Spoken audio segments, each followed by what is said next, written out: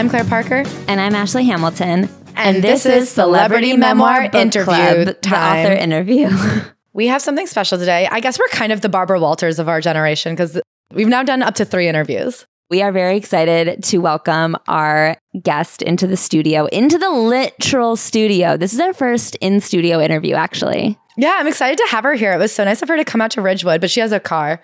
Yeah. But parking can be a nightmare, but we're so lucky to have her. We're so happy that she came and did this. We're so excited to share this. Really, I don't know if I'd call it a fun convo, but it's like a thoughtful convo. Yeah, I hope you guys enjoy it. And without further ado, please welcome Julia Fox. I am so excited to invite to our studio here in Ridgewood, Queens, the one and only, the author, Julia Fox. Hi guys. I'm like kind of freaking out because I see you guys like on the phone all the time, like every day. And now you're in person and it's so cool. Can I say I'm freaking out because I just read your whole book and like I finished probably an hour before you walked in. And it is such an emotional roller coaster that I was almost like, how am I going to look at her now that I like, Yeah. I feel like I read your diary. I feel like I like just talked to a friend and she's like, well, here's who you're about to meet. And now I'm like, does she know I know this much about her? I was like, that was quite the journey. I'm like, I need to take a deep breath so we can have a convo. God. Yeah, our first question, just because we both in the last 24 hours have read your entire book, which packs a lot in. How are you? Because you lived it. Yeah, I'm good. I've been getting that question a lot recently from people that read it. Like, just how are you? You know? And it's like, I'm good. You know? I mean, it's like, all this stuff is, I guess, part of like my DNA, my foundation, you know, but it is the past. So it only has as much power as I want to give it to, as I want to give to it. And, you know, I'm very big on like, you know, you got to keep going forward because otherwise you like let all these assholes win. And I would never. There are My a lot ego of could never. Assholes. Yeah, there's a lot of assholes.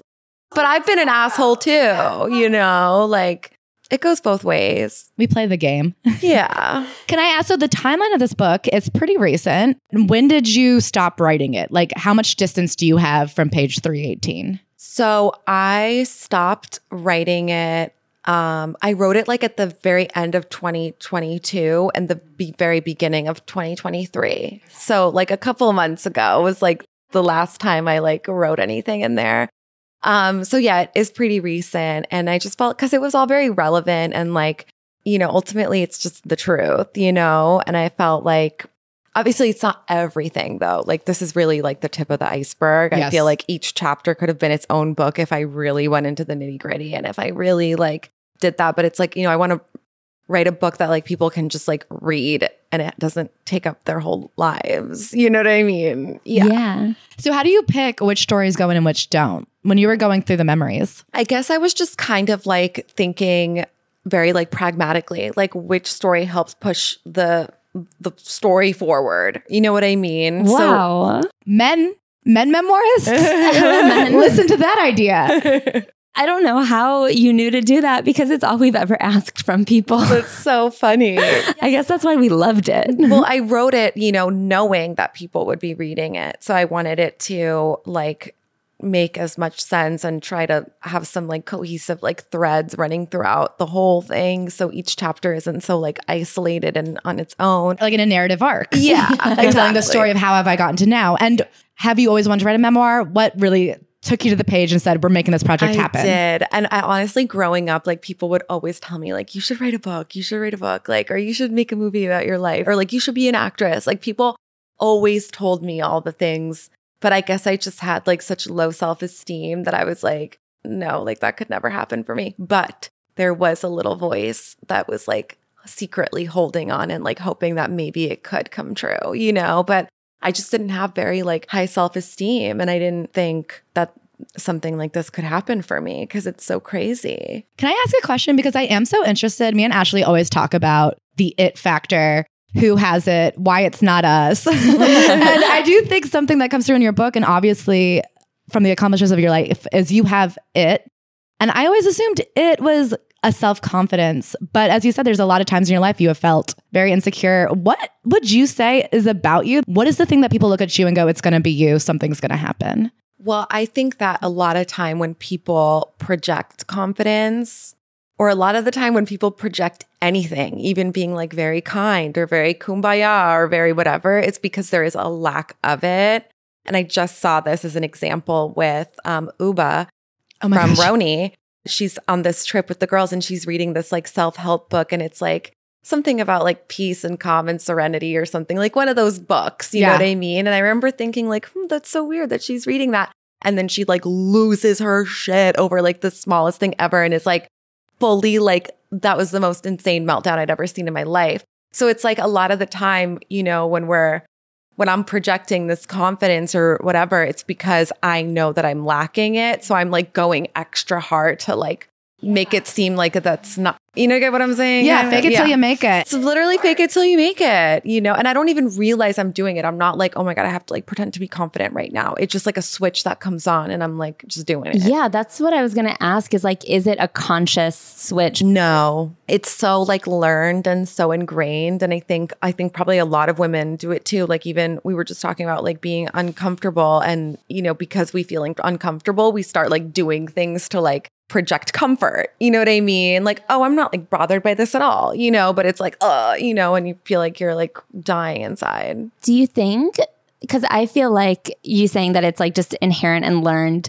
and it seems like you learned it really young because working as a dominatrix when you were 18 years old, and you talk about stepping into the room for the first time. And I mean, you write about being insecure, but it seems that you were able to like snap into that character because, you know, you were very successful. And I was going to say, do you think it's from like the lack of like center in your childhood? For sure. And I think when I feel like I spent my whole childhood just like in fight or flight and like looking for any little thing to like soothe me and make me feel better. Like the hairdryer was like my first addiction, and sugar in my hairdryer. Yeah.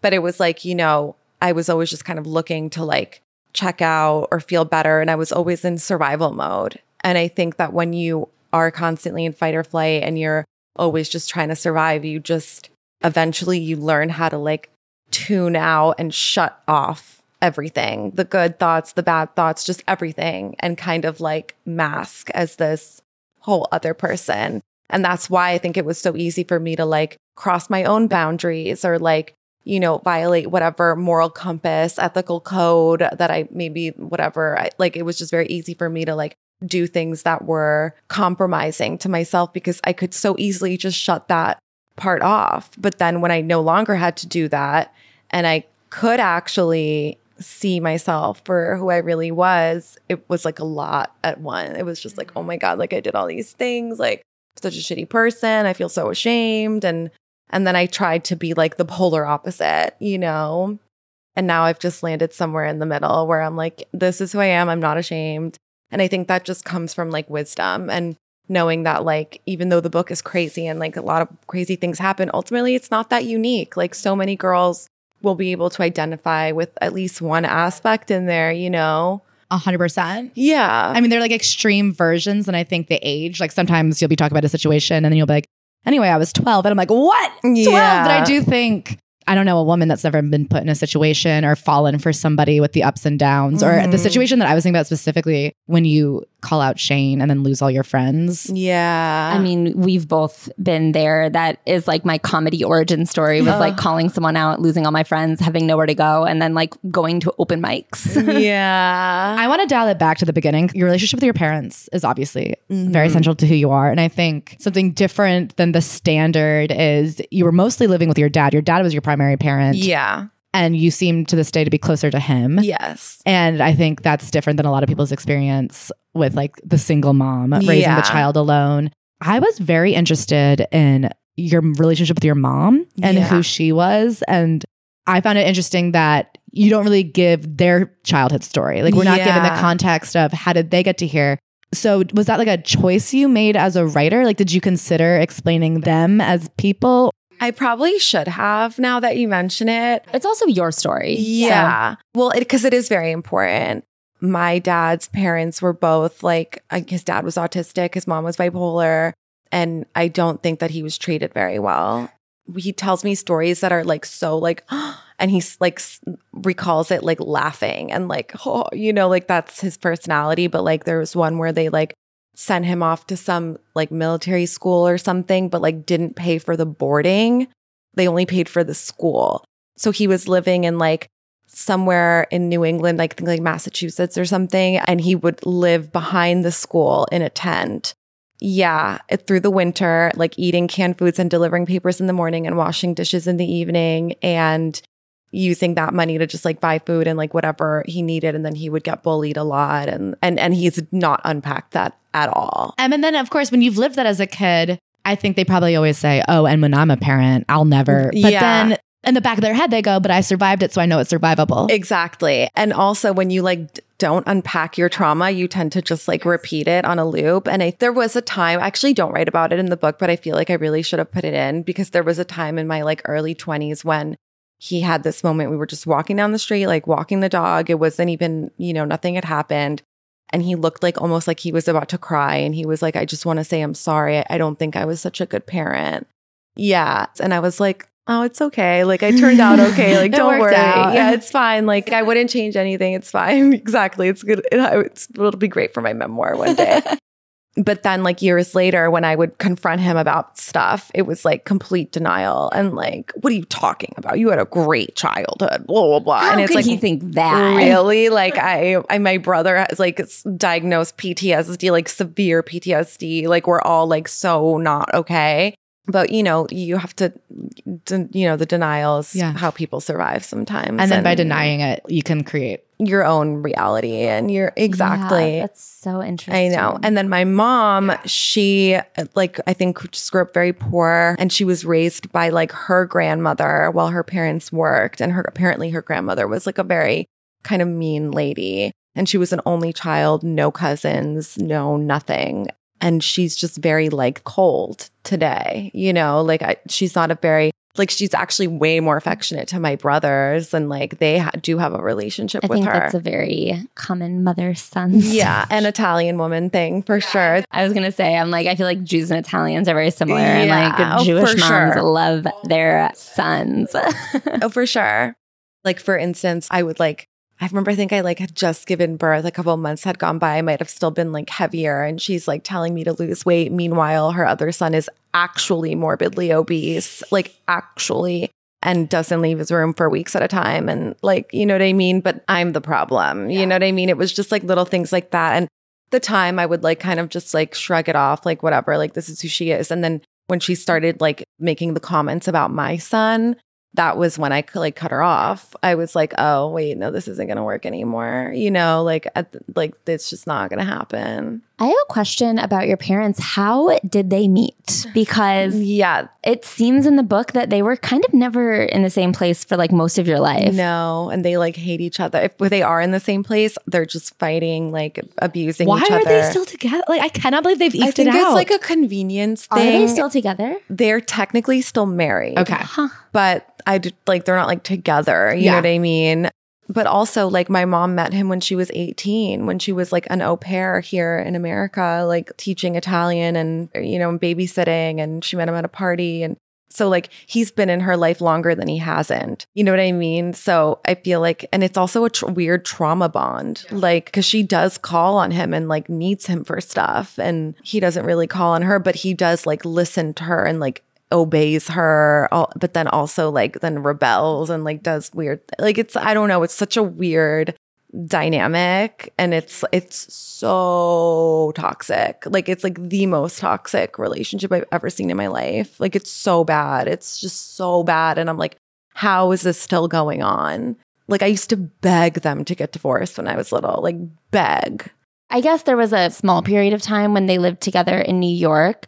How much of your life would you say that you lived with both of them under one roof? Never. No, she would come to visit for like a couple of weeks, twice a year for 2 weeks. And then, and then she would come in the summer sometimes too. It was like so little, like in total, I've probably spent like, if you were to like accumulate all the days, I've probably spent like a year with my mom, but not when I was living in Italy before I moved to New York. Then she was technically my primary caretaker, but she wasn't. It was my grandpa. Yeah. So it's still like there wasn't really that much time there spent together either. It was interesting because it's such a reversal, I feel, of so many stories where it's the mother taking care. I would love to hear about your relationship with God. I like believe in God. Okay. Yeah. I'm assuming you were raised Catholic in Italy. Yeah, but I'm like not religious at all. Like I really shed that over the years.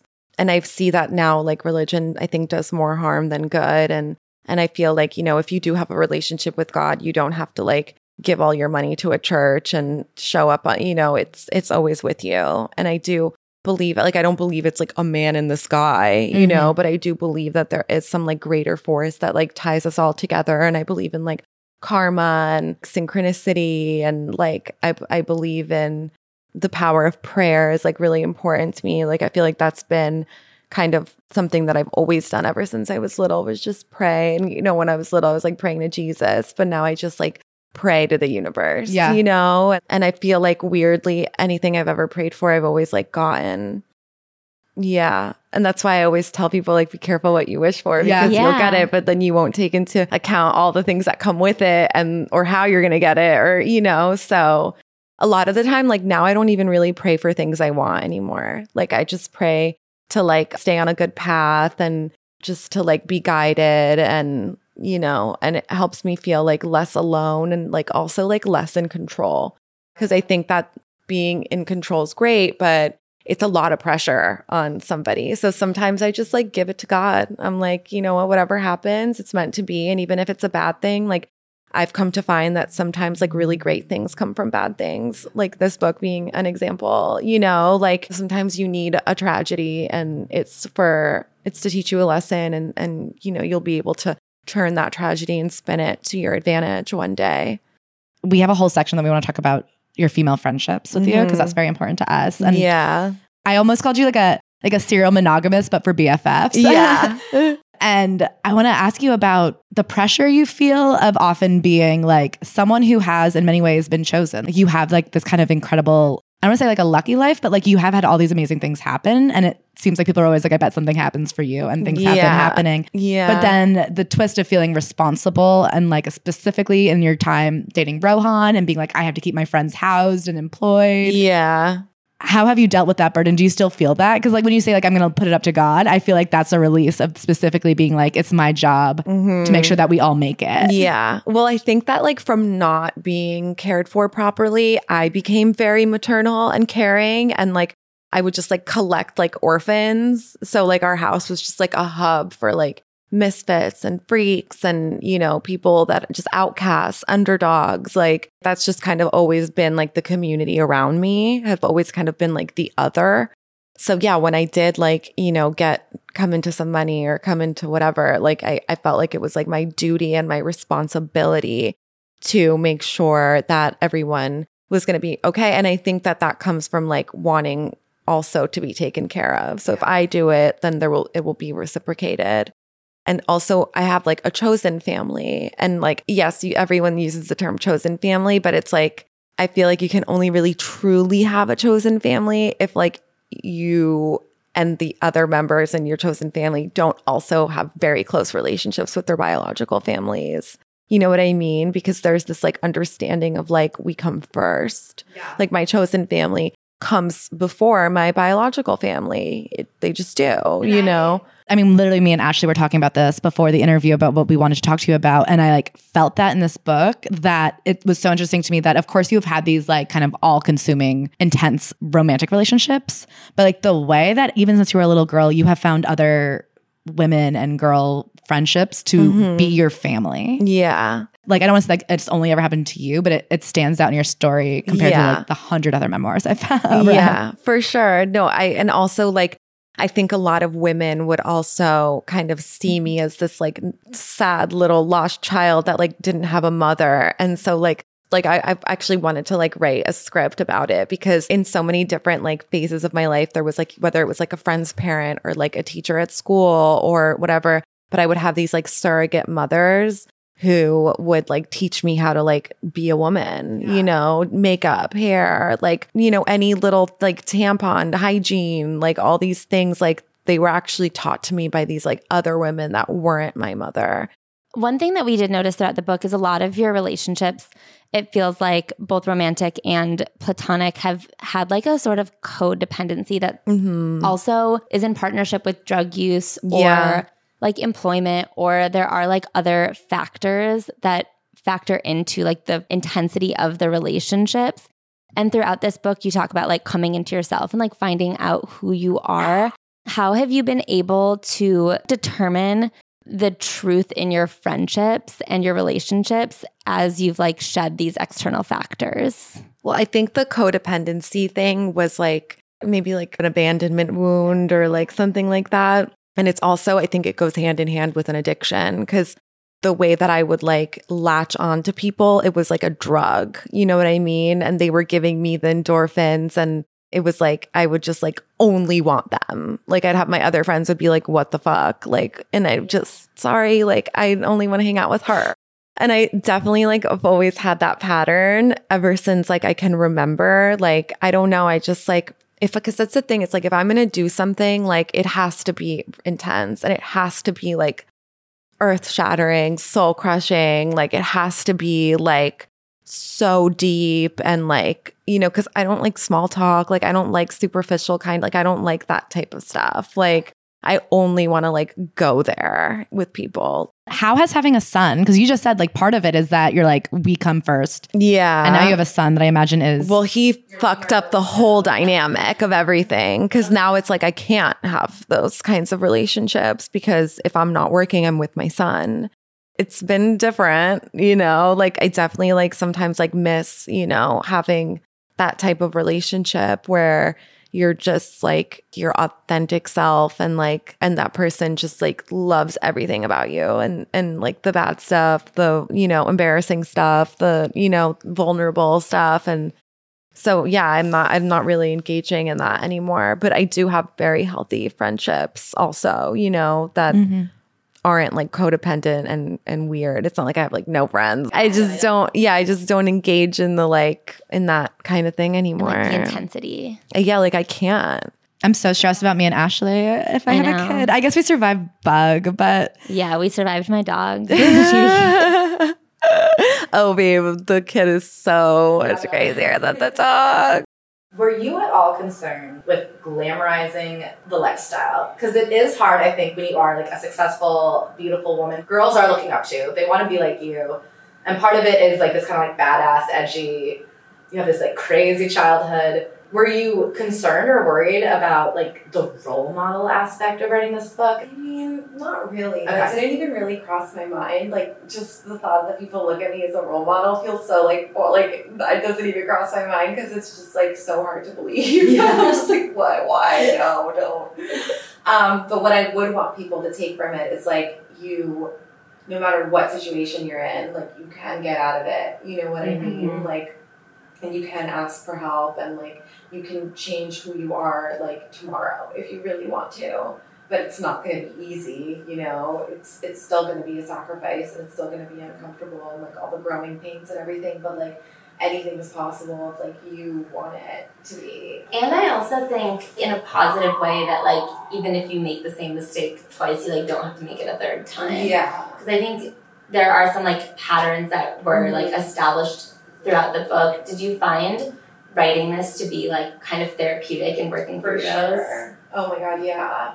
And that's like why I wrote it in present tense too. It was because I literally had to go back in time and like place myself there and like relive it as it's happening. Yeah. You know what I mean? And doing that, I think just really helped like unpack everything, because a lot of the stuff I like don't think about, or if I do, I like immediately knock the thought out of my head. I'm like, next, like not going there, you know? And so in a way it was like so cathartic and like I felt like such a weight was lifted. And you know, ultimately I hope that people don't like see it as like glamorous, but that it's just like real life, you know, and that like this stuff can happen to people and it does, but that ultimately like you don't have to let that be like your fate. Do you have any like rituals or tips, I guess, things that you did when writing? I mean, going back and placing yourself in those moments must have been like very traumatic. Did you have anything that you would do afterwards to sort of reset back into your present life? No. No. It was literally like, because I could only write it on the days that my son was with his dad. So I had a very limited time. So it wasn't like I could write like 10 pages a day or no, like it had to be like I need to write from 10 a.m. to 10 p.m. on Saturday and Sunday. So I would just write like chunks, like huge chunks at a time. And then after, I would just be like a zombie, like shell of a person. Actually, I don't recommend it. In research, did you call anybody up? Were you working with anybody in terms of just like, how do you remember this happening? Like the recollection? I did. I would very casually just be like, hey, do you guys like remember that time? And then like get their perspective on it. And then that would like remind me of stuff too. And that was very helpful. But ultimately it was kind of like a journey I kind of had to go on by myself. I don't know, it just felt like I needed to do it that way. And like I didn't even ask for like any help at all. Like no editor, no like other writer. Wow, you didn't. So you just were going and rereading it yourself? I'm rereading it. That is incredible. It was good. Thank you. It felt edited. Thank you. Again, we go on record saying this all the time. We like do not begrudge the use of ghostwriters or editors. We think you should. If you were a writer, you thought I love writing. So and you've been writing for years. Like you talked about an old friend that was a writing partner. Like you've been actively in the practice of writing, not someone who once considered themselves a writer and then is like, it's like riding a bike. You can always write. Yeah, no, it's so hard. Yeah. It's so hard. I feel like the hardest part though is like getting your fucking ass in the chair. Yeah. Like I would go to the studio where I was writing and like then I would just like get on TikTok or like start trying on clothes. Sometimes I feel like, for me at least, I spent so much time trying to like change myself instead of like adjusting to who I am and just like acknowledging my own strengths and you know, and kind of like just using the tools that were just given to me instead of like trying to get new tools. Everything is so like, you know, self-help, like work on yourself, like all the, which is great, but like ultimately, you know, I just feel like it's such a waste of time because you're just going to be constantly like trying to like just go against like, you know, the natural like flow of who you are. Self-help is not really helping who yourself is. It's like a lesson in how to be the person society's deemed perfect. Exactly. And I just can't be her, and I wish to death I could be. But it's like if you're a night person, like take advantage of that. My problem is I'm neither night nor morning. I've got like 3 good hours in me. But I think I could get a lot done in those 3 hours. I am like 3 p.m. girls. So as a mother, I feel like at the end of your story, you really come to the conclusion of like, you know, I burned it down, I went down the drain, I'm on the other side, I am who I am. And there is this sense of like, there's no shame, there's not necessarily regret. These things happened. I feel like you didn't love all of them, but we're happy with how it came out. As a mother, like, where do you see the gray area? Where is the line for you? Because I imagine you don't think that your son is going to grow up in New York City and never smoke weed. I mean, whatever he does, I just want him to know that, like, he can call on me for help. Yeah. I don't want to raise the kid that's like, oh my God, my mom can't find out. I want to raise the kid that's like, let's call my mom because she'll know what to do. Yeah. You know? And so I just hope that we have that, like, honesty where he'll just tell me, like, hey, I did so and so and so, and then maybe I can just provide him with some information and some knowledge, you know, but ultimately, like, obviously I would never want him to do any of the things I've done, but if he does, because we are in New York City and, like, it's everywhere, you know, whether it's sex or drugs or, you know, whatever, stealing or... I mean, you're with homeless people and you're with billionaires. Like, we're all in there doing heroin together. Exactly. And you can't really protect anybody. Exactly. So whatever happens, I just hope that he'll be honest with me and tell me, and, you know, if he is having a problem or struggling, that we can, you know, get him help. Like, I just want to raise someone that communicates and knows when to ask for help. In your career, the way you write about it, a lot of things have been very, like, fly by the seat of your pants. Like, here's an art show, like, we can fund a fashion line. Like, there are just, like, cool projects that sort of come up and you tackle them with, like, a lot of success. But now that you've kind of harnessed a lot of social power in this way, like, people are looking to you and they're excited to see what you do next.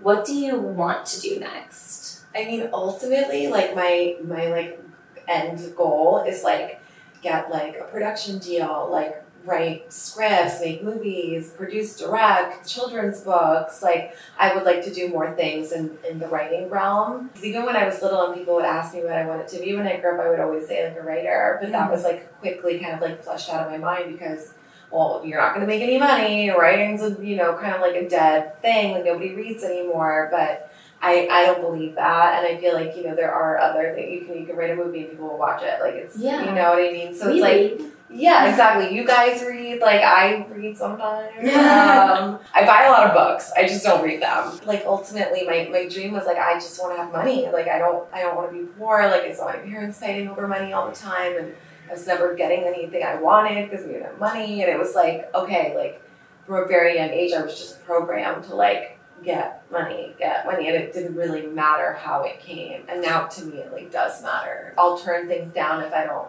feel like it's morally, ethically, like, aligns with me or who I am. Like, do you think that comes with your comfortability, like the fact that you have options now, or does that come with age? I think it's a little bit of both, okay. You know, because there's definitely people that have money and will still sell their soul for another dollar. Yeah. But I'm not like trying to be the richest woman in the world, you know. I just want to be comfortable, provide for my kid, and it's like, if I'm okay, like, why would I go and, like, compromise my, like, morals? People love to, like, figure out a way to not take anything a woman is doing seriously. Yeah. And I do feel like that happens to you pretty regularly. And I wonder if you have any tools that you figured out to manage it. Because I know earlier we were talking about confidence, and you say that it is this thing that you put on, but it doesn't feel like it stopped you in any way. Like, it feels like you just keep going. You keep putting interesting things out there. Yeah. Do you have anything that you do to keep on keeping on? I don't practice anything or whatever, but I think a lot of it just comes from, like, knowing who I am. Like, I've gotten to a point where it's like, I know who the fuck I am, and, like, nothing anyone says to me is going to change that. I'm, like, solid. I'm like a rock, you know, like, I just brush things off. And, like, ultimately I know that, like, a lot of the time that people do hate on you or whatever, it's because, like, they're miserable or you have something they want. And also, I feel like with celebrities, like, we do this weird thing where, like, we, like, project onto them. It's like they're like a mirror for us, and we like to see in ways we're similar, and we like to see in ways we're different. And, you know, we do this weird compare and contrast thing. And so I just know that, like, whatever it is, it's like that person is really sad. And I just hope that they, like, get better so they can stop harassing me, but also for themselves, you know, and so they can stop being, like, a miserable loser. That's why sometimes I block them, and I'm like, I'm blocking you for you. Because, like, if you keep looking at my page and leaving these hate comments, like, I'm consuming your brain, and you need to move on. It's not good for you to be this hateful. It's kind of fascinating. Yeah. And that's why I, like, love TikTok. I think it's so amazing. It's really, like, an app for the people, by the people. Yeah. And it's so great. But, like, there is this other side where, like, there's a lot of fucking trolls on there who, like, are just so miserable. And it's like, but I don't, like, hate them. I'm just like, oh, like, what happened to you? You know, like, read the book, because you can see that there's you can change, and you can change your life, and you can be a better person. So, speaking of reading the book, one thing we've noticed in having read a lot of celebrity memoirs, and then afterwards we'll Google them or do some research or see the press circulating about them, there is almost always one random out of context story that honestly is just the buzziest moment and doesn't at all fit into, like, the greater narrative that the writer is trying to say with this story. And it always pisses me off because people are working so hard on these books, and then the press, like, takes one buzzy story and runs with it. If you could pick what the headline about your book would be, what would you want it to be? Well, it's definitely going to be something about Kanye, for sure. Yeah. I cannot believe you didn't sign that NDA. One of the most, I guess, horrible things that I use my voice for is that I, like, scream constantly into the void that I don't believe in NDAs. Yeah, I know. I don't think it's real. I think you can't, like, infringe upon people's First Amendment rights. Bye-bye. I know it is very strange that that's even, like, a thing. But I think people are just so scared because they don't want to get into, like, a 10-year, like, litigation battle with somebody, you know, and then who has way more money, than you, because they'll fucking drown you, you know, and it's not right. It's unethical. It's like, it's such an abuse of power. It is an abuse of power. Let me ask this. You use the word slither a lot, specifically in your childhood. You're slithering around, stealing money from your dad. And I thought it was just to, like, set the stage of, like, you didn't feel great about it. You know what I mean? But then at one point you're like, I slithered on my belly to the ground. And I was like, I'm a slither girl.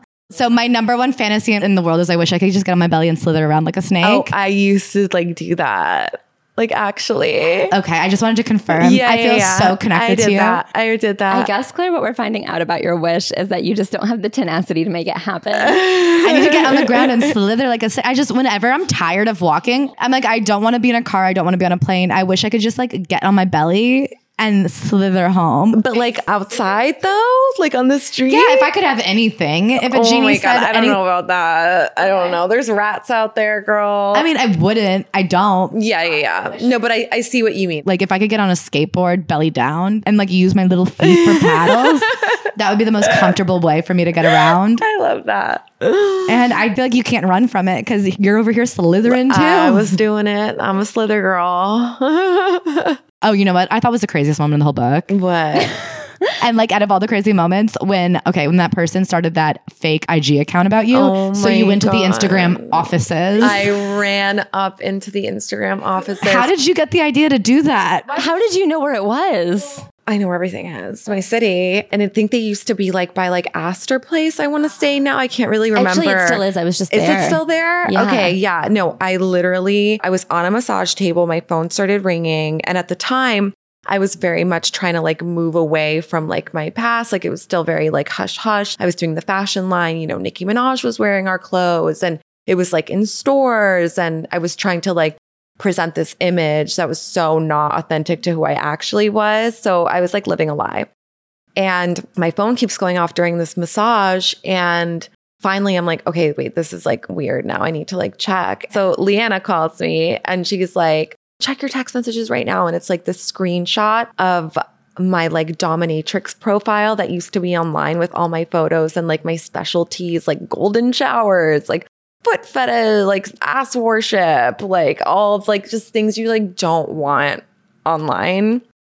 And the profile was requesting everybody that followed me, anybody that I followed. And apparently Brianna found out about it because our studio assistant was like, hey, what is this? And like showed it to Brianna.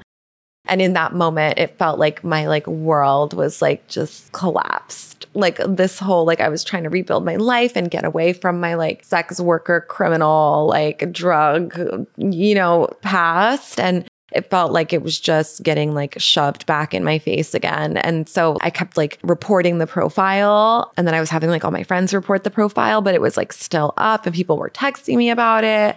And I just ran up in the office. I love that approach. I love like, let's go to the man. Yeah. Yeah, exactly. Like just make it go away. And they wouldn't let me up and I was screaming. I love that. I was like, I'm going to call the police. Yeah, like I went full Karen on the Instagram office, but it was gone. Like a couple of hours, like 2 hours later, it was gone. Oh, so it worked. Yeah, so it worked. But either way, everyone had the screenshot and people were like sharing it around. And then I had to go out that night and for a friend's birthday at the Jane Hotel. And so many people were coming up to me, like asking about it. And people thought that like I did it, that I was like, I'm going to be a dominatrix again here. My specialties, book me for an hour. It's such a good proof to anybody out there who's like worried about their past or feels ashamed that like your power is in your story. Yeah. But then what we did was we ended up getting like a little feature in ID. And it was my first feature in ID. And I loved the magazine. And I dressed my best friend up in the clothes. And then I like tied her up like Shibari style, like hung her from the ceiling. And I did her makeup, I did her glam, I did everything. And then the whole message behind it was like, you know, bullying and how I like turned being bullied into this beautiful editorial. So that's why like my like literal, like I live my life by like anything that's thrown at you, like repackage it into something beautiful and throw it back. They can't use it against you if you say it first. Exactly. Yeah. And you had that experience again where you put it into a book. Into the art book. Yeah. Because then around that time, I kind of got into a little squabble with these club owners. And I was also part of the club. Did you ever get paid back for that? Never got paid back for it. Yeah, I know. Fucking assholes. Is that club still around? No, it's not. It's like, it's something else now. They like renamed it. But similarly, they were plotting on like starting a website and like posting all this stuff about me. And I had a friend that worked for them and she was my mole and she would tell me everything they were planning to do to me. And so I like published the art book with everything and more. And then it was like, okay, what are you going to do now? You know, like I kind of like took all their ammo away. Like you have an energy that draws people, obviously. And so it's going to draw good and bad. Mm-hmm. And so if you just keep on saying like, I'm actively going to embrace good and like take the powers of the people who are trying to fuck you over away, that does a lot. And it feels like this book itself, in the end, you talk about feeling a little bit blacklisted by the industry. And so this book is almost, again, another art book that like takes your story and repackages it and like is a really beautiful story that you can throw at them and say like, these people who are trying to like control my outcome are what, like 15 pages in your whole life story. Like it's not that fucking important. It's like so nothing, you know? And also, like, I'm just not going to give them the power to do so. And there's so many avenues to make money. Yeah. And that's what I feel like with the TikTok for the people by the, like, it's so true that there's no longer this need to be approved by the gatekeepers of the world who are all fucking dinosaurs. I have one friend who will take my paparazzi shots. I'll put it on my Instagram and then I'll sell my book. Yeah, exactly. And like all you have to do is like you take a paparazzi shot, you post it on your Instagram, and then like that becomes a gateway into like what defines the year. No, I know. I literally watch every single show and I'm like, oh, they got this for me. Like I like see myself in like so many things, which is really cool because it's like I live in a little bubble in my own world and I'm with my son all day and I like forget that like I actually do have influence, you know, and then I'm reminded, I'm like, this is really cool. Like it feels like I'm like really powerful or something, even though I don't really feel that way. Well, I think this book like helped me understand, because sometimes I think you look at celebrities and you go, what do you mean you don't think you're a role model? What do you mean you didn't know you were like, or when they're like, you don't understand, I didn't know I had any power. And it's so hard to believe as an outsider who's looking up to that person. But it's true when you are doing it on your own and you're like building it yourself. It's that frog in the hot water thing where you genuinely were like, I don't know, 3 weeks ago, I wasn't sure if I had rent money. What do you mean? Yeah. And also fame is this weird thing because it's like, I'm not doing it. You guys are. Yeah. You know what I mean? It is happening to me. You know what I mean? Like I can't force you guys to Google me. I can't, you know what I mean? I can't hold a gun to your head. You guys are doing it. It's just this really weird position because then you have to take responsibility for it. But you emanate this like power and control, which is why I think the you and Kanye relationship is so interesting versus like him and his current wife. I don't think people are that interested. Yeah, well, that's why it only lasted a month, babe. I was like, wait a minute, you want me to do what? Oh, please. But I think because of that part of you, people have a hard time believing that you're not like the mastermind. But then there's the double thing of like women who are so powerful and control your thoughts are also too stupid to know how to do it. I feel like I fall into that category. They're like, she's so like manipulative, but she's such a dumb bitch. Shazza, do I own Hollywood or am I too stupid to write a book? Like, how could I be both? Being a mother is so just, it's such a weird place to be because it really is like your heart is like now outside of your body and like you just feel so powerless all the time and like always worried like about things that are totally out of your control. Before I had a kid, I used to think like you cannot be fulfilled. You cannot really like live out your purpose. I don't know what I was thinking. So you always wanted a kid. You always assumed you'd be a mother one day. I always wanted children. Like I always knew like that was like the goal. Like I had really like fallen for the lie, you know? And now that I am a mom, I can safely say that you can totally live a fulfilled, happy, purposeful life even without children. Well, that's so funny because that's what I found so interesting about your book is because I think the chosen family thing is so against what society tells women, which is that if you want to be loved, you need to find a husband and a child. Yeah. And the way that you were like always like in these families or in these families of friends and like finding fulfillment there. I found that so interesting. And so then it's doubly interesting to hear that you were like, no, I mean, I was doing it, but I wasn't really believing it. Yeah. No, but well, also like, I think that a part of me like maybe wanted to create some sort of family unit, even though I always knew I'd be a single mom. But like, I don't know. I think I just like, I have this like need to nurture and like provide for, and like, I am a caretaker. Like I just am, you know, like, it's like, it doesn't sound very feminist of me, but like I literally spend all day in the kitchen cooking. I'm like baking shit. I make key lime pies once a week. Like, oh my gosh, I love that. Oh my I God, love my key lime pies. Mwah.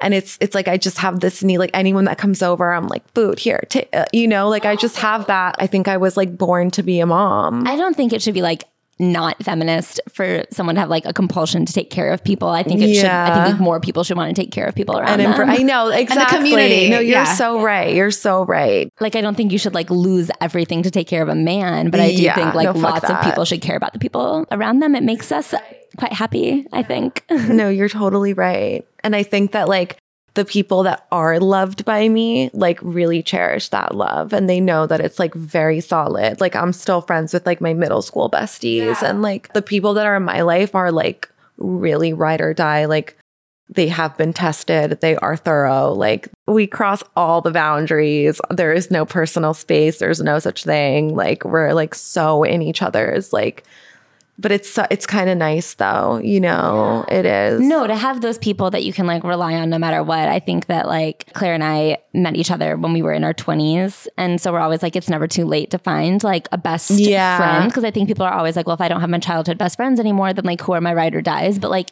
you can always find them and you have to like be discerning and having people like that. Like I know that if I ever needed something, I could like call you and you'd come over. That's the best. And so I think like finding those people and like being there for them and having them there for you is like one of the most important things about like surviving. Mm-hmm. I really couldn't have made it without. And I feel like that's also advice that I give to people a lot is like, just be yourself, like not because being yourself is great, but it is, but like it can also be very isolating, you know, but also like you'll be able to attract people that are like-minded, you know? Yeah. So nobody is really that unique ultimately. Yeah. The human experience is shared. Like we all feel the same. We all cry the same. We all feel, you know, obviously it's unique to every individual, but like ultimately, you know, we're all like connected.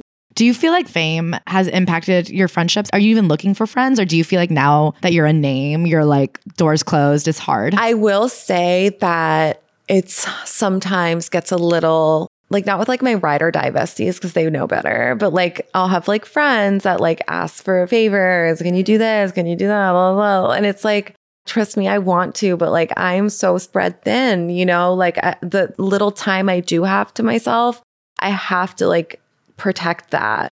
So saying no is actually so powerful, you know, because you're not saying no to that person. You're just choosing yourself. Yeah. And if I said yes to every single thing, like I'd be like emaciated. I'd be like a shell of a human and they wouldn't give a fuck because they got what they wanted.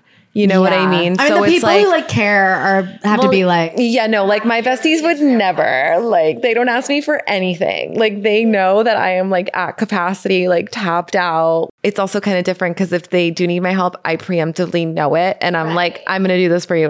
You know what I mean? Like it's definitely a little harder because when you're famous, I realize that like there's just many like yes men around you all the time. And I don't want that. Like I want people to call me out. I want people to like keep it real with me, tell me the truth. Like I need that. I feel like I see it in people who probably would say, oh, I don't want a yes man. But then I go, well, even if you don't want that, everybody here is on your payroll or everybody here benefits from knowing you and they're not going to risk getting into a fight with you right now and not talking for a few months because they need you for money. Exactly. I mean, in the way your relationship with that guy was, where it's like there was a certain thing where like I'm sure he didn't want a yes man or like a yes girlfriend, but like he had created a system where you couldn't ever like be yourself around him because it like put you and your friends and your business at risk. Mm-hmm. I think some people become successful and like are extremely lonely because they don't have that like core. Yeah. And so then when they like try to make new friends, they don't even realize that they're like only making...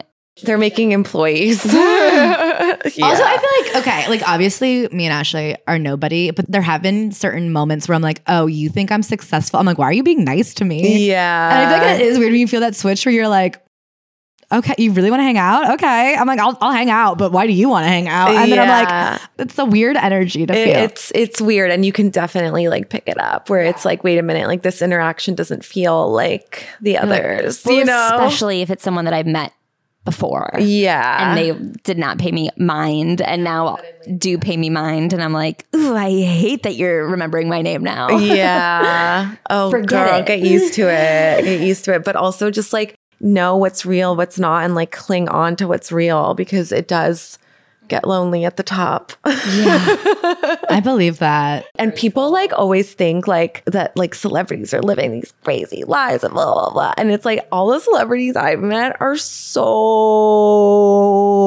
boring. I believe that. Like compared to like my friends, like well, and it's not fun. The people you're with, you can go to the coolest party in the world. If it's not fun, then it's not fun. Exactly. Like there's weird vibes. Like it's very like lone. Like it's like aren't that many people around. Like it's also like you can't do anything, you can't go anywhere. It's like paparazzi, press, and then fans, and it's like you get like cornered into like I mean, don't get me wrong, a castle, you'll be cornered into a castle and it's nice, sure. But like ultimately it's like, that's not fun if you don't have like fun people to share it with. I've been in the Hamptons at beautiful parties with boring people, and I said I'd rather be at the Jersey Shore with my best friends than in the Hamptons with like people that aren't funny. I know. Yeah. Connection is just so important. And like, you know, we really like do need that intimacy and that closeness. And I feel like a lot of that gets lost. Yeah. Yeah. And also when you think about what it takes to be that successful, it is like not a normal brain. No.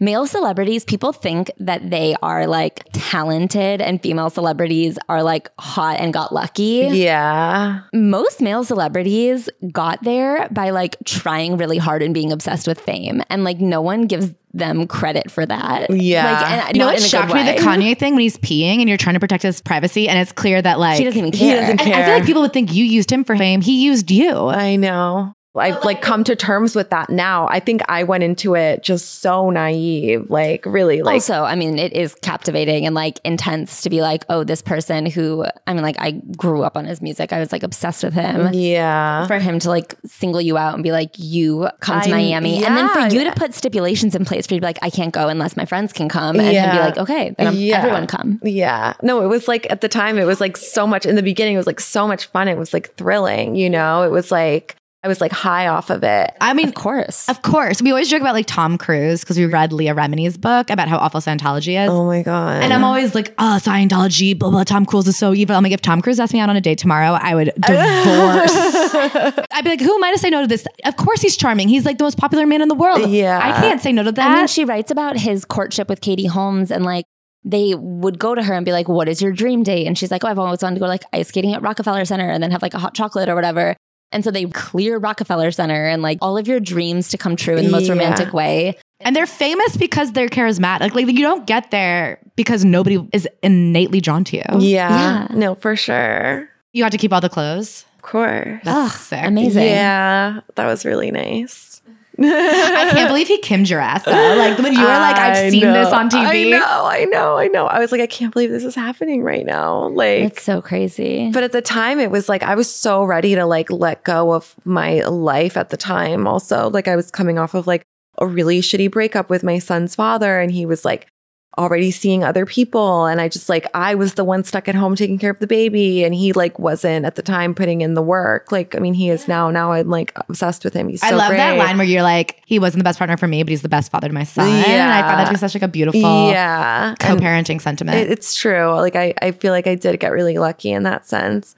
And yeah, at the time I was like really like ready for something really big to come and like just shake my entire life up. I was like, boy, so yeah, exactly. And then It's the same. Be careful what you what pray you wish for. Yeah. Yeah. Cause I really did like pray for it. I was like, I remember like crying and being like, please God, just like give me anything right now. I like need a miracle to get out of this. Like Whoa. I hate my life right now.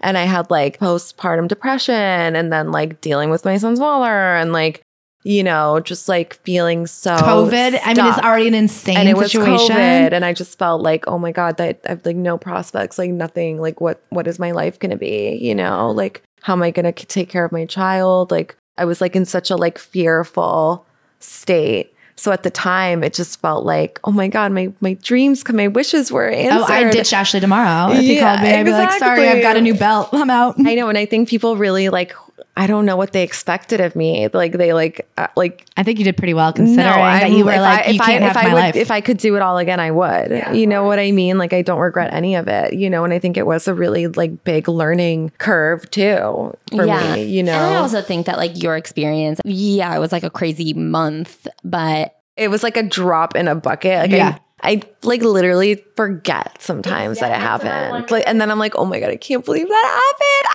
happened. You know, That's because so it's funny. like, because I just so. it's one of those things where you're like, oh, there was like this crazy January. Yeah, it was a crazy January, and that's it. I think this book is really important in kind of not necessarily rewriting the narrative, but I think a lot of people have, when someone becomes famous, they have the lens that they know them as famous for. So it's, you know, Uncut Gems, Kanye, like a couple different things. And so I think that like writing them into one narrative and being like, no, but there's like a greater story of my life, because you don't view yourself in that way. But for people to have an opportunity to sit down and like take in more of the story. It was like a slow, gradual like incline, you know? And I was always like a hood celebrity. Like ever since I was like a teenager, like everybody knew me, you know? Like I can't believe Julia Fox is your real name. Yeah, I know. And I think that was part of it. Like also having this name, like even like the cops in the neighborhood like knew me, like knew my name. Like, yeah. And they would say like, you know, I have a very memorable name. And I remember one police officer even said that it could work against you or for you, you know,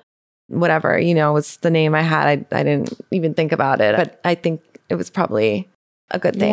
Yeah, definitely. The way you wrote about it really humanized Kim to me, actually, ironically, because I think you see, like, we look at all the PR stuff and I feel like we're always like analyzing like what's really happening. But you forget, like, even though they are doing it for fame and notoriety, like the fallout is real. To think about his ex-wife, who is so famous and so powerful, seeing you and being like, well, you know what I heard? And like getting on the phone and be like, you don't even, like, I'm just like, oh my God, we're all teenage girls when it comes to our boy. Like, if you have a crush, you could be a billionaire, you could be famous, you could be the Pope. You have a crush on somebody that like someone else, you're like, well, I heard that she does drugs. Yeah. Her ass isn't even real. Did you know that about her? I know. I'm like, I love that she's like warning him about you. I'm like, yeah, in the relationship, that's the problem. Yeah. That's the long-term issue here. I don't think it was that she was warning him. I think that it was that Kanye got really fixated on Pete being a drug addict. And she said, well, your girlfriend also has a history with so-and-so. Interesting. That was from what he told me. That was like what I had deducted. I don't think she did it in like a malicious way. I think she did it in like, you know, don't throw stones kind of way, you know? Yeah. And that's why it was so important to him then. Because suddenly he was like, and now I've lost the higher ground on here. Yeah. And that was like kind of when it started to feel like very shaky. Do you feel that you were like a response to Pete? For sure. Now, I guess for sure. It's so funny because I feel like at the time it was so important culturally. And now I'm like, what was the time? Yeah, I know. Like, who gives a shit? You know? There was so, how like, many stupid. articles were written about like the timelines. I know. And then people were like, just kind of being like, well, you know, you're only famous because of Kanye. And it's like, babe, he had like 1,000 girlfriends after me. Can you even name one of them? No. Like, no. I forget he's married all the time. I'm like, random. Why? Exactly. And also he was living for the amount of press that I was getting. Like he couldn't believe it. He was like thrilled, over the moon. And at the time I was like, okay, whatever, you know, who cares? Like, but now in hindsight, I'm like, oh, it's because he was like weaponizing me and like using me to hurt a woman who like I actually love and admire. And I felt really like shitty. And then I was like, this is actually making me feel bad. And I even told him, I have it in a text message.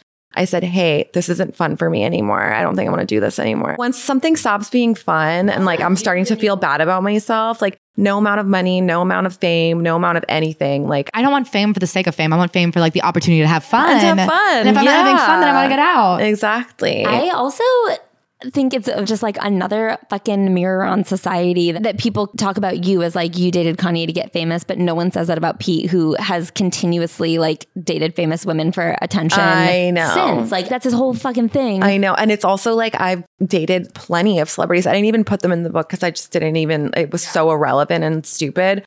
But it's like, I never called the paparazzi on us. Like I never, like if I wanted to be famous, I could have done it a very, very long time ago. But it was like, that's just not how I'm programmed, you know? Like, and even with the Kanye situation, he told me like, do you want to be my girlfriend, blah, blah, blah. Like, do you want to go public with our relationship? You said that and I was shocked. Yeah, no, that part was really crazy. And I remember saying like, can we just wait a few weeks? Because we've like met yesterday and like this just feels like really like crazy.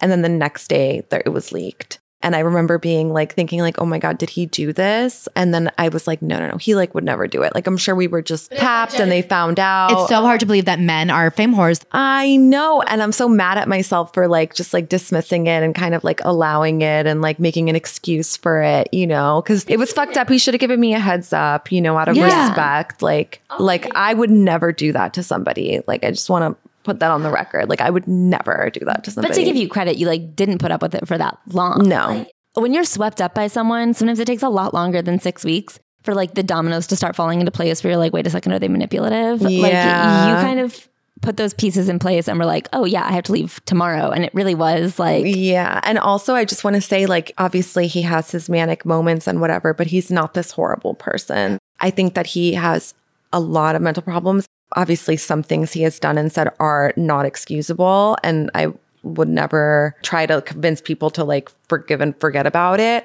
But like in the moment when you're with him, my point is like, he's fun, he's smart, he's interesting, like he has redeeming qualities, you know, like I wasn't just like there for the fame. Like I was like, oh, this person, like he's a very tortured soul. So am I. Like we have similar like, you know, issues. Like I could kind of like relate to him in a way. Are you excited to see like where you end up next? I feel like it could be anything. I mean, yes and no. I mean, obviously I'm like, I just hope my dreams come true, you know, which is like cheesy, but it's true. What dreams are next? I mean, like I said earlier, like I just hope that, you know, I can make movies and TV shows and kind of be like more in like the puppet master role instead of puppet, you know, like that would be so fucking amazing. But I also like, I don't even think that far ahead in a way, because life just happens and I don't want to like get my hopes up or be like stressed and whatever. Like I'm really trying to practice like living in the moment more instead of like dwelling on the past, worrying about the future. Like I'm just kind of like, you know what, I have today. Do you ever go back to TM? That's what I was just going to say. That's so funny because it really inspired me. Same. Because I have ADD. It's so bad. And I'm really working on being present this year. Should we go to a class? You guys like totally should. And when you're like, it solved 8-year-old me's ADD. I'm like, could it solve 30-year-old me's ADD? You'd have to do it for way longer, like maybe like 30 minutes a day or something, 20 to 30 minutes. Okay. But no, it would for sure do it. Can I ask romantically? Are you like at all interested in dating again? I feel like I've heard not no. at all. Yeah. Like not at all. And partially it's because I know my patterns and I know how I get like so tunnel vision and like it really like does affect me, you know? Like I'm just like not normal when it comes to that kind of stuff. And like I just feel so strongly about being like a consistent, reliable, like responsible parent that like I would never want to like bring something into the equation that could like potentially alter like how I am with my child, you know? I know it's probably like an irrational fear and like nothing would ever change how I am with my son, but like if it's not broke, don't fix it, you know? Like I'm fine. Like I don't feel like I like need that. Yeah. Like for what? I don't even have a kid and I'm just like kind of over dating. It's like not that fun. It's really not that fun. And also like the only times I ever feel like I need to start dating are like when I'm feeling like financially insecure. That's so interesting. Yeah. It's always like my immediate next thing is like, okay, well then I have to like go find some like rich guy to date or something. And then immediately it's not like a real fear. It's just like, I feel like everyone has that at some point. Even if you are doing well and making money, you're like, what about like 5 years from now? Like what if like the rug comes out from under me and like everything comes crashing down and my house burns down? I have insurance. Yeah. I'm like, I'm good. Exactly. Yeah. The only time I ever wish I had a boyfriend is when I'm like really feeling under the weather and I'm like, I wish I had someone to just like take care do of stuff you, for nurse me. you. Like not even take care of me, but like do stuff around the house. Like if like a light bulb goes out and I have a cold, I'm like, how could I even begin to turn the light back on? But like usually you are my boyfriend when I'm sick. Like you always send me juice and stuff. If there's a cockroach or a mouse in her, I'll go over and I'll bike up from bed style, throw out the mouse. I know about the mice. I just let them rock though. They're not hurting anybody. There was one in the studio the other day and she like almost had a nervous meltdown. I don't know. I just feel like in every single apartment, there's always been like mice or whatever. I had an apartment that had rats once. Yeah. But I only stay like once we realized there were rats, we were out within the month. But like if it's like January and I'm like, they're cold. Yeah. I get it. I'm like, they're not here to bother me. They're just also really cold. I'm dead. Wait, what does your belt say? Tighter. I love that. Ooh. Do you have any style advice for people? I'm trying to become stylish. I'm really into menswear these days. Like I feel like oversized blazers, oversized dress shirts Oh, really? with like jeans. So, yeah, there you go. You're on it. You're a style star. But yeah, I'm like about kind of like blurring the gender stuff now. Yeah, I've been really shopping in both sections because I feel like certain stuff fits my straight up and down body better. But yeah, I feel like you guys are both look really cute today. Oh my God, Thank you. We tried our best for you. Well, I'll speak for myself. Yeah, I'm going to be honest. I had really bad cramps this morning and I was like, I'm going to put clothes on and see how good I can wear clothes. Do your period today? Yeah. Oh, I just finished mine like yesterday. I can't believe you were filming 6 months pregnant. I know. Yeah. And I just recently worked on another project with Steven Soderbergh, the same director. And he had a lot of the same crew on set. And we like talked about it. They were like, dude, at one point we were asking ourselves, like, is she pregnant? Wait, they didn't even know at all? No, they didn't know. And then I was like, oh my God, thank you so much for telling me that, because the whole month we were filming, I kept thinking, like, I wonder if they know. It's so fucking obvious. So I guess they did know, and there were whispers. So Like that 6 to confirmed it. 7. Yeah. That's like late in the game. No, I was like huge. That's and very when I respectful rewatched of that them. movie, I'm like, oh my God, I'm like so, like, I'm sure people were just like, damn, like she really gained weight, you know? But But were your boobs huge? So people were kind of like, huge. so like people are like, whatever. Yeah, exactly. It was totally fine. And Steven's like the best director to work with ever. He really is like a champion of women, but not just women, but like unconventional women and women that like go against the grain or like might be more controversial or just more like interesting. Like he really like empowers like interesting women, and I love that about him. Like he's a safe person. Mm-hmm. Ultimately, like I love acting. I think I'm good at it. It's something that comes naturally, but I wouldn't say it's like my passion, you know.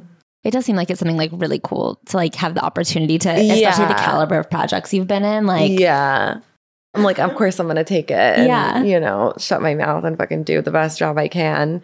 And it's also really like when I go into any acting project, I'm like, okay, what can I learn that's like not necessarily about the acting, but more about just like the process of filmmaking. Yeah, I can imagine like learning from them. Exactly. Like I'm just like really looking at everything. And for when I eventually have my directorial debut. What would you name your production company? Do you have one? I have one already. What's it called? Extroversion Films. Extroversion? Extroversion. Like olive oil. Yeah. I love that. I'm Italian. I love that.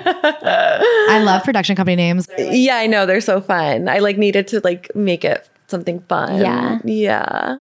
Oh my God. Well, thank you so much Thank for you, coming. I hope you had a good guys. time. This was fun. I'm so happy. We feel so honored you came out. Oh, stop. I feel so honored to be here. Oh my God. It's so like meta and surreal. I'm like, whoa. I'm going to leave in 5 minutes and go. My phone is going to be you guys. Yeah. Oh, wait. Can we do a TikTok with you before you go? Oh my God. Yeah, of course. Okay, fun. You guys tune in. Check out our TikTok. Go to the FYP and buy Down the Drain out October 10th. Oh, it was 10/10. Did you pick that on purpose? I didn't. What a good date now. I know. Really good date.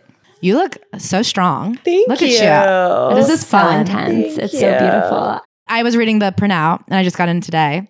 And then I saw that we got a note. That's so Yeah. I love it. Ashley was like, Claire, there's notes in here. I was crying on the subway. Oh, Oh my God. Okay, well, thank you so much. Of Down the course. Drain, 10/10, a perfect day. thank you.